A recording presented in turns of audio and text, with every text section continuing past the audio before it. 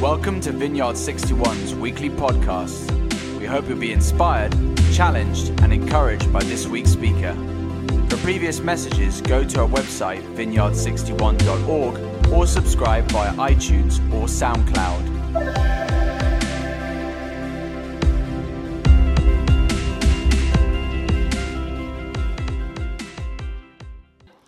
So my name's Mike, if I haven't met you, and along with my wife Julia, we oversee the site with an amazing team. Last week she wasn't here, unfortunately, because we had just traveled on Saturday morning. This week she's not here because she's sick. So it's not my preaching. I hope. So I've got the privilege today of kicking off a new series that we're doing called Signposts to Jesus. Signposts to Jesus. And what we're going to do over the next 7 weeks is delve deeply into the Gospel of John. And we're going to look at 7 signs that he outlines in that Gospel that point to Jesus, who he is, what he's come to do. And as we're near Christmas, it's actually an opportunity for us to ready our hearts for that season. It can so often overwhelm us, overtake us. We feel swamped with commercials and materialism and all sorts of pressures to be at different dinners and staff dues and events. And all of that happens, and it can be wonderful, and it's fine. But sometimes we actually forget why we're doing it all. And to have something that just leads us into that space, readies our hearts, helps us to think about what it means to actually enter the space, thinking about Jesus, I think can be helpful. So that's what we're going to do over the next 7 weeks, starting from today, leading up towards that Advent Christmas season. Before we get into today's text, I want to ask an important question, just to make sure we're all really clear on this. What is the point of a sign? What is the point of a sign? Signs communicate really important messages quickly. If they don't, they're pretty useless. Who on a highway going at 70 miles an hour, if you're allowed to go at 70 miles an hour, will stop to read, not stop, but will read as they are driving a series of sentences on a sideboard telling you what you must do in the next kilometer of your travels? Of course you're not going to do that. You need something that has minimal lettering and words, visuals, quick messaging, so that you absorb what you need to absorb quickly to do what you need to do. That's when a sign is working well. Occasionally, sign fails occur. I've got a few examples here of signs. They're no signs. The what's not working? Okay, so we don't have the signs on the screen, unfortunately. But I think the other sites potentially do have the signs. But we all know those signs. They're signs that potentially are meant to communicate something that actually failed to do that entirely. And what they give us instead are mixed messages, contradictions, or unintended meanings. But when signs work as they're supposed to, they point beyond themselves to something meaningful. They point beyond themselves to something meaningful, perhaps shared knowledge or a destination that we are trying to get to. So my experience of this is of traveling as a youngster in South Africa, driving on the roads. Often you would drive as a family because you couldn't afford to fly. We had 4 kids, and we drove everywhere, it felt like. In one of those very old VW kind of mini bus type things that you always felt a bit embarrassed driving in potentially because they never looked like they were in good shape. But there we were, driving all over South Africa on holiday. And there was a time where we would eventually reach a kind of point that was close to our destination. And I knew that because the signs would suddenly change and they would point in the direction of George, which is a place in South Africa. And now, what would be very strange to do is if I were to get out at that point and say, we've arrived, right? If I get out at the point of the sign and say, we have arrived, and did a little dance and said, holidays can begin, we're excited, let's open the fridge, let's get out the goods, let's go and do everything we came here to do, that would be a strange thing for us to do.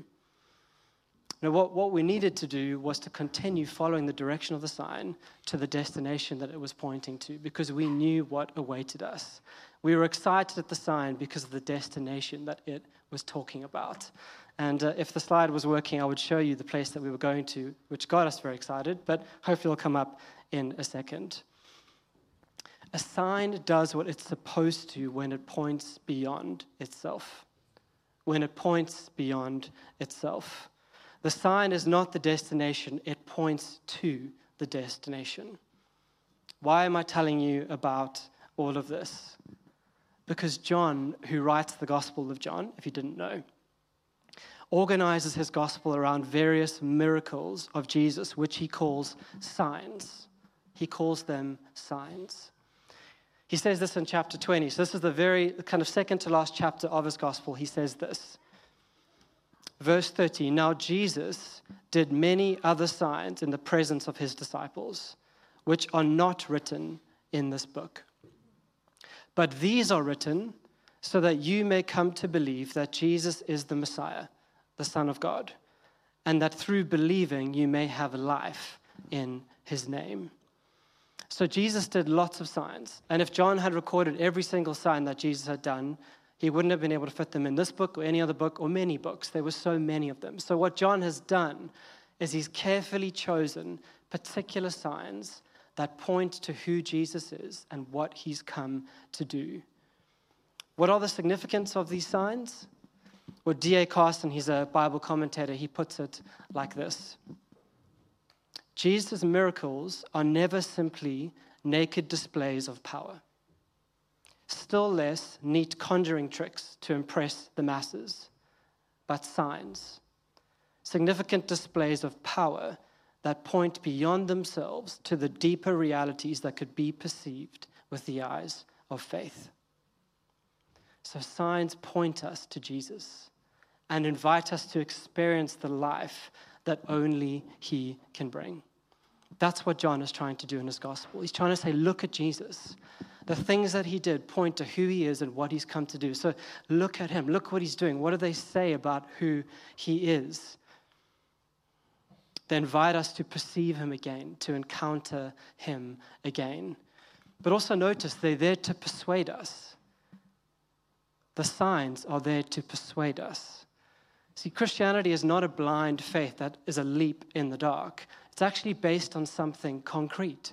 It's based on the concrete life of Jesus, his teaching, his acts, what he said, and what he did. And those ought to persuade us that there's a resonance of truth in who he is and what he's come to do. We're not leaping in the dark. We're looking at Jesus and we're saying, is he credible? Am I persuaded by what he said and came to do? Do I believe that he was raised from the dead? And what does that mean if it is true? Might it change my whole life? Faith is being willing to be led to the unexpected places, maybe even to Jesus himself. John chooses these signs for what they say about Jesus.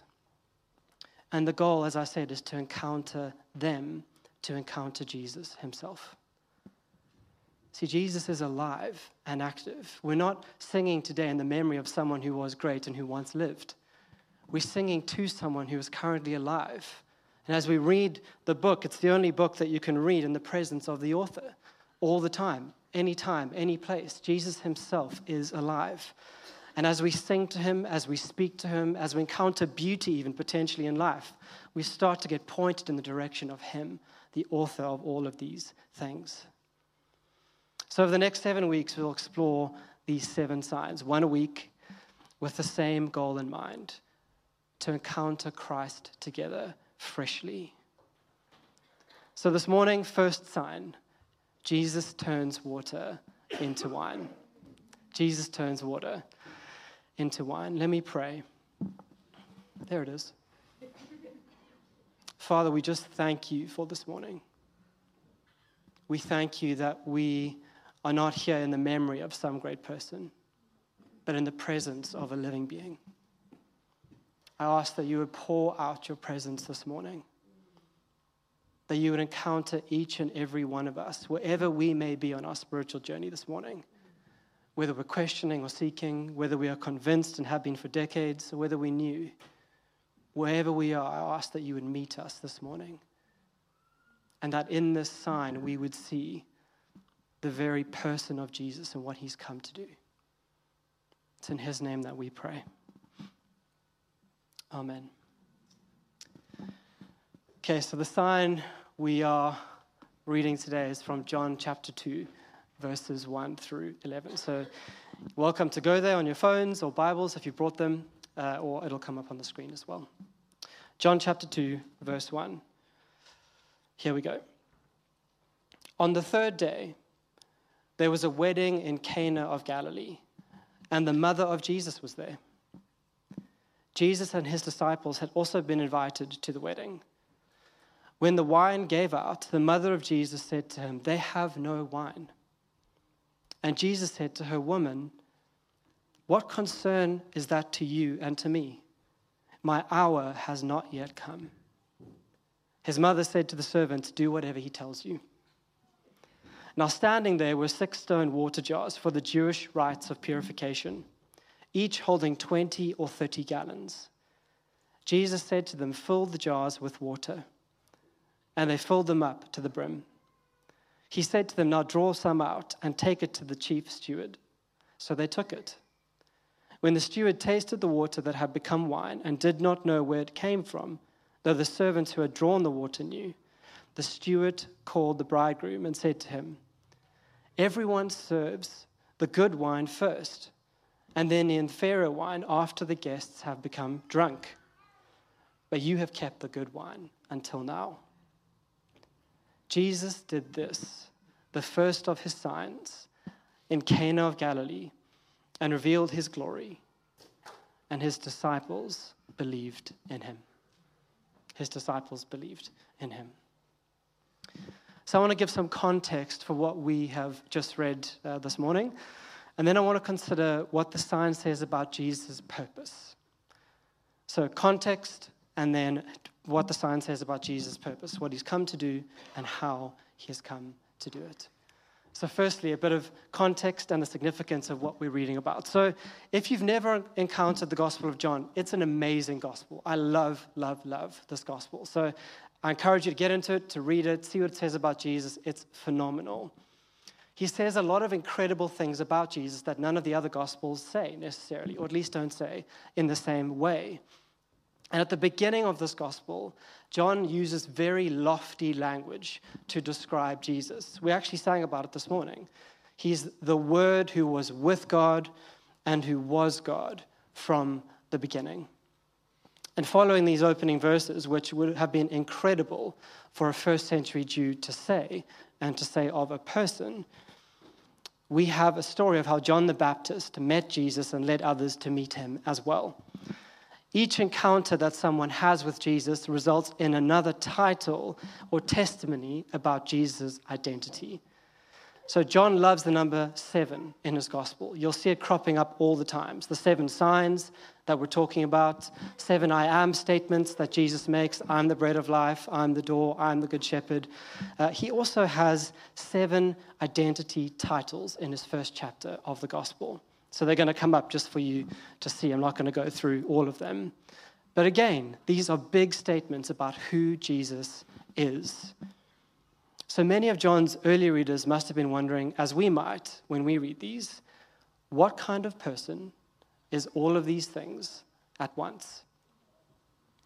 Could Jesus really be the one we've been waiting for, or will he be just another disappointment? So the first public act of Jesus comes with some pressure on it. We've just read all these things about him, and now it comes to meeting Jesus himself directly, and there's some pressure to see if he'll live up to all of that. Imagine you're a musician releasing an EP, or an entrepreneur launching a new brand, or an artist putting together your first exhibition.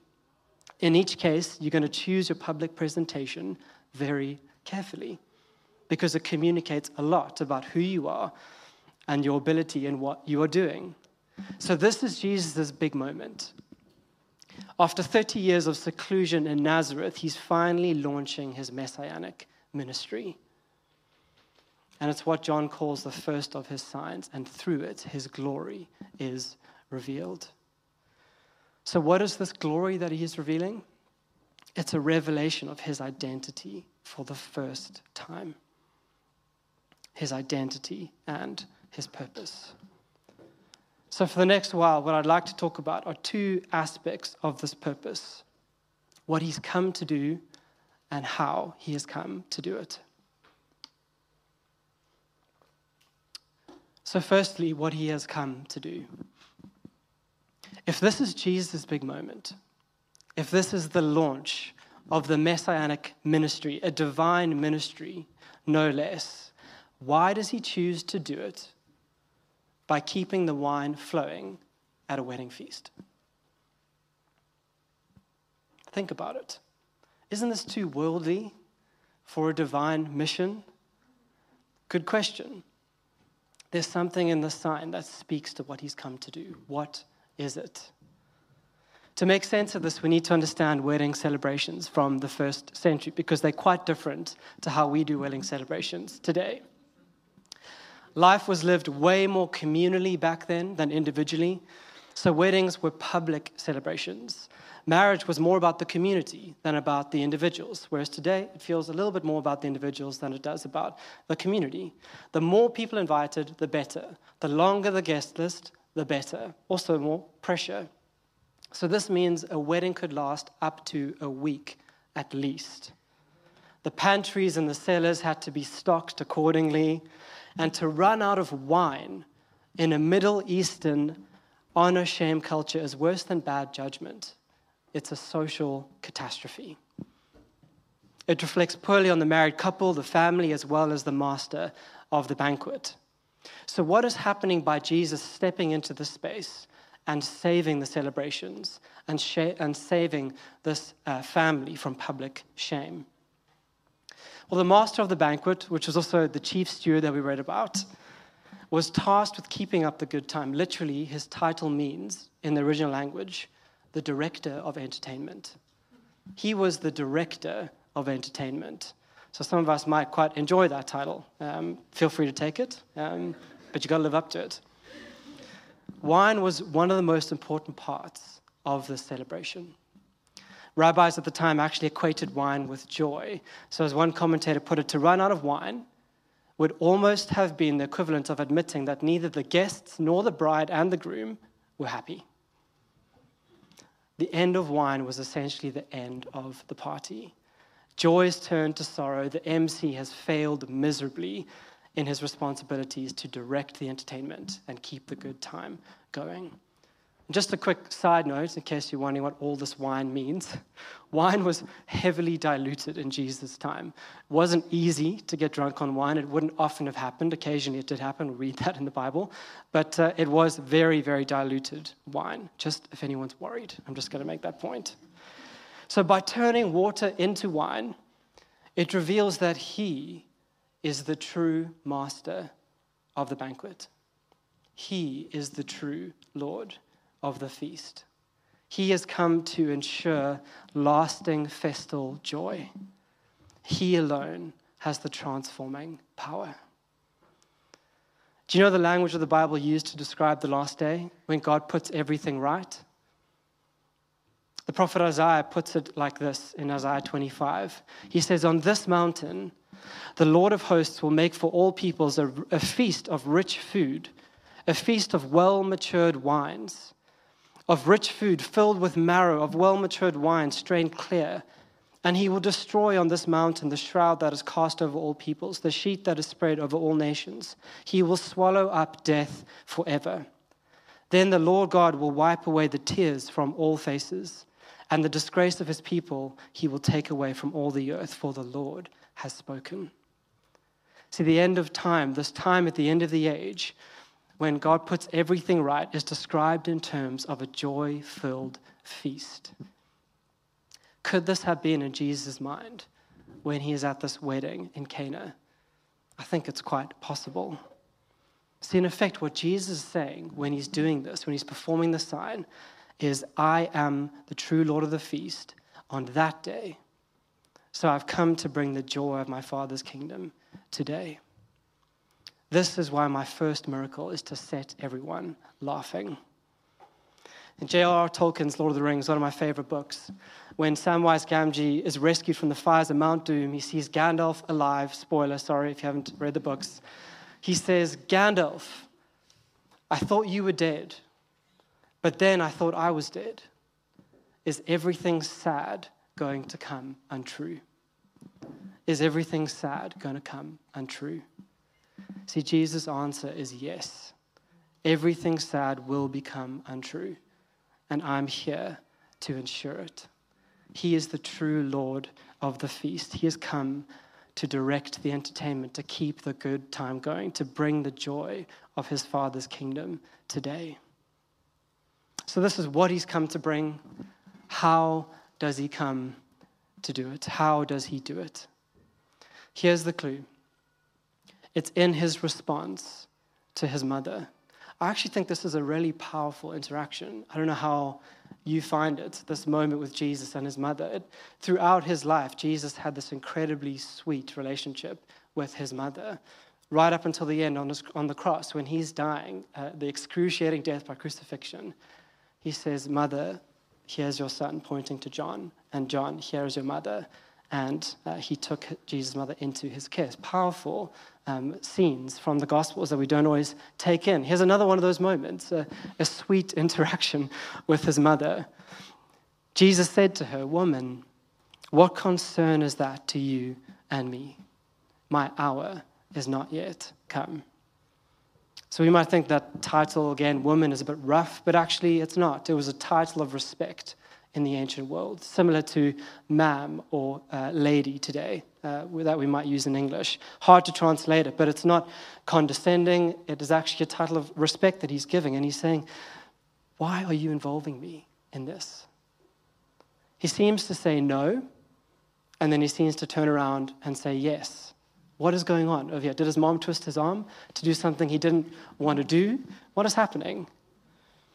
What's going on here, some commentators say, is that this actually marks a new relationship with his mother. He doesn't call her mother. He calls her by this title of respect. And what he's essentially saying is, yes, I honor you and I respect you, but I will no longer follow simply what you ask me to do. I'm following my Father's will. And if it's my Father's will, I will do it.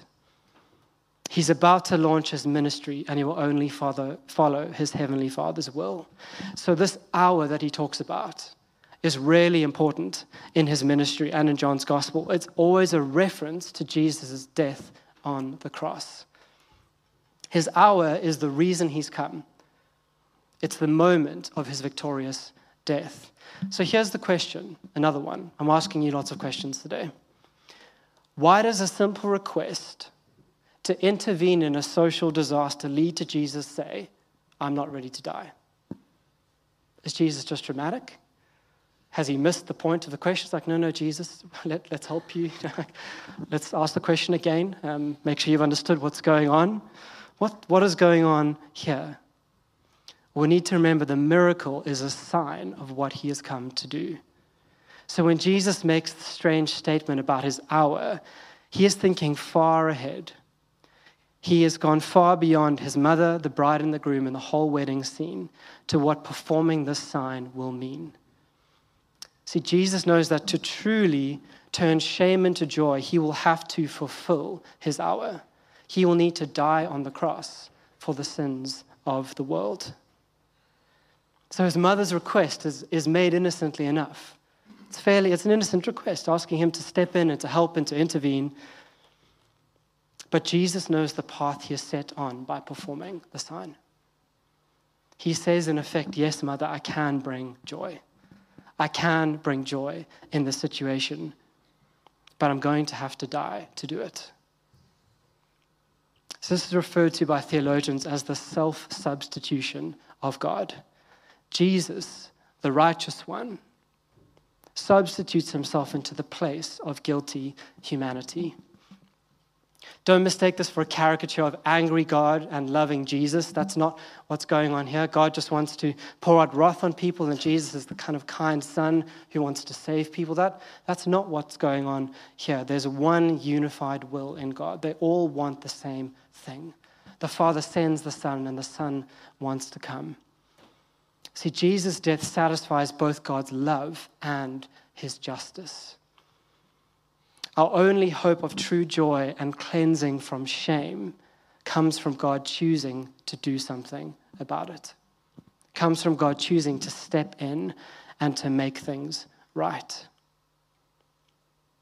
Dr. Edmund Clowney put it powerfully, what's happening to Jesus in this moment at the wedding feast. Should come up on the screen, this quote.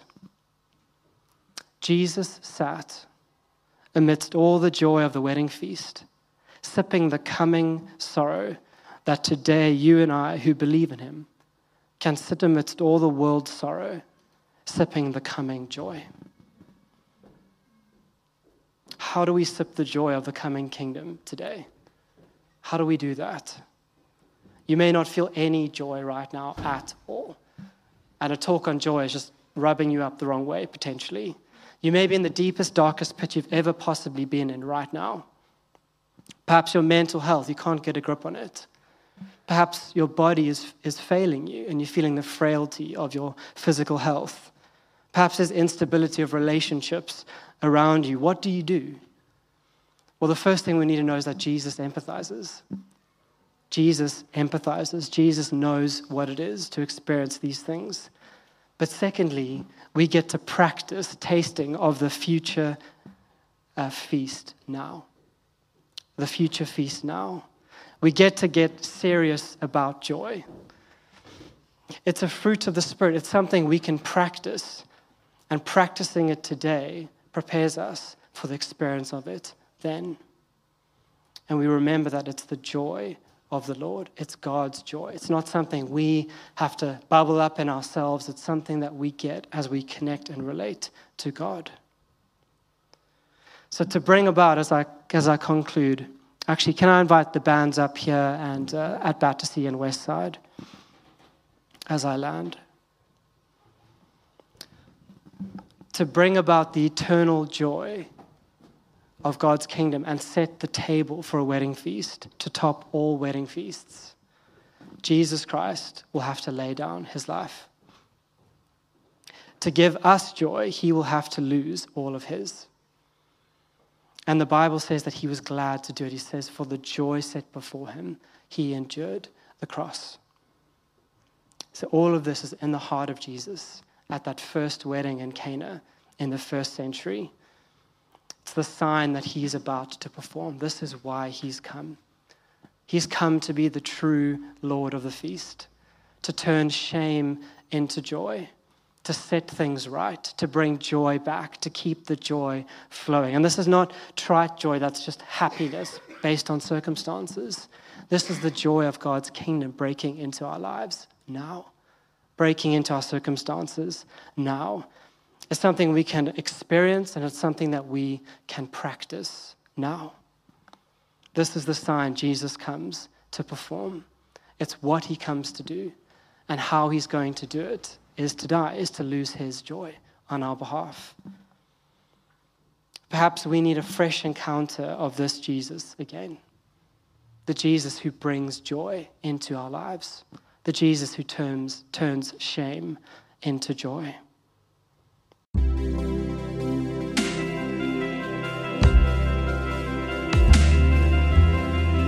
Thank you for listening to this week's podcast. Tune in next week for another life-giving message from one of our Vineyard61 speakers.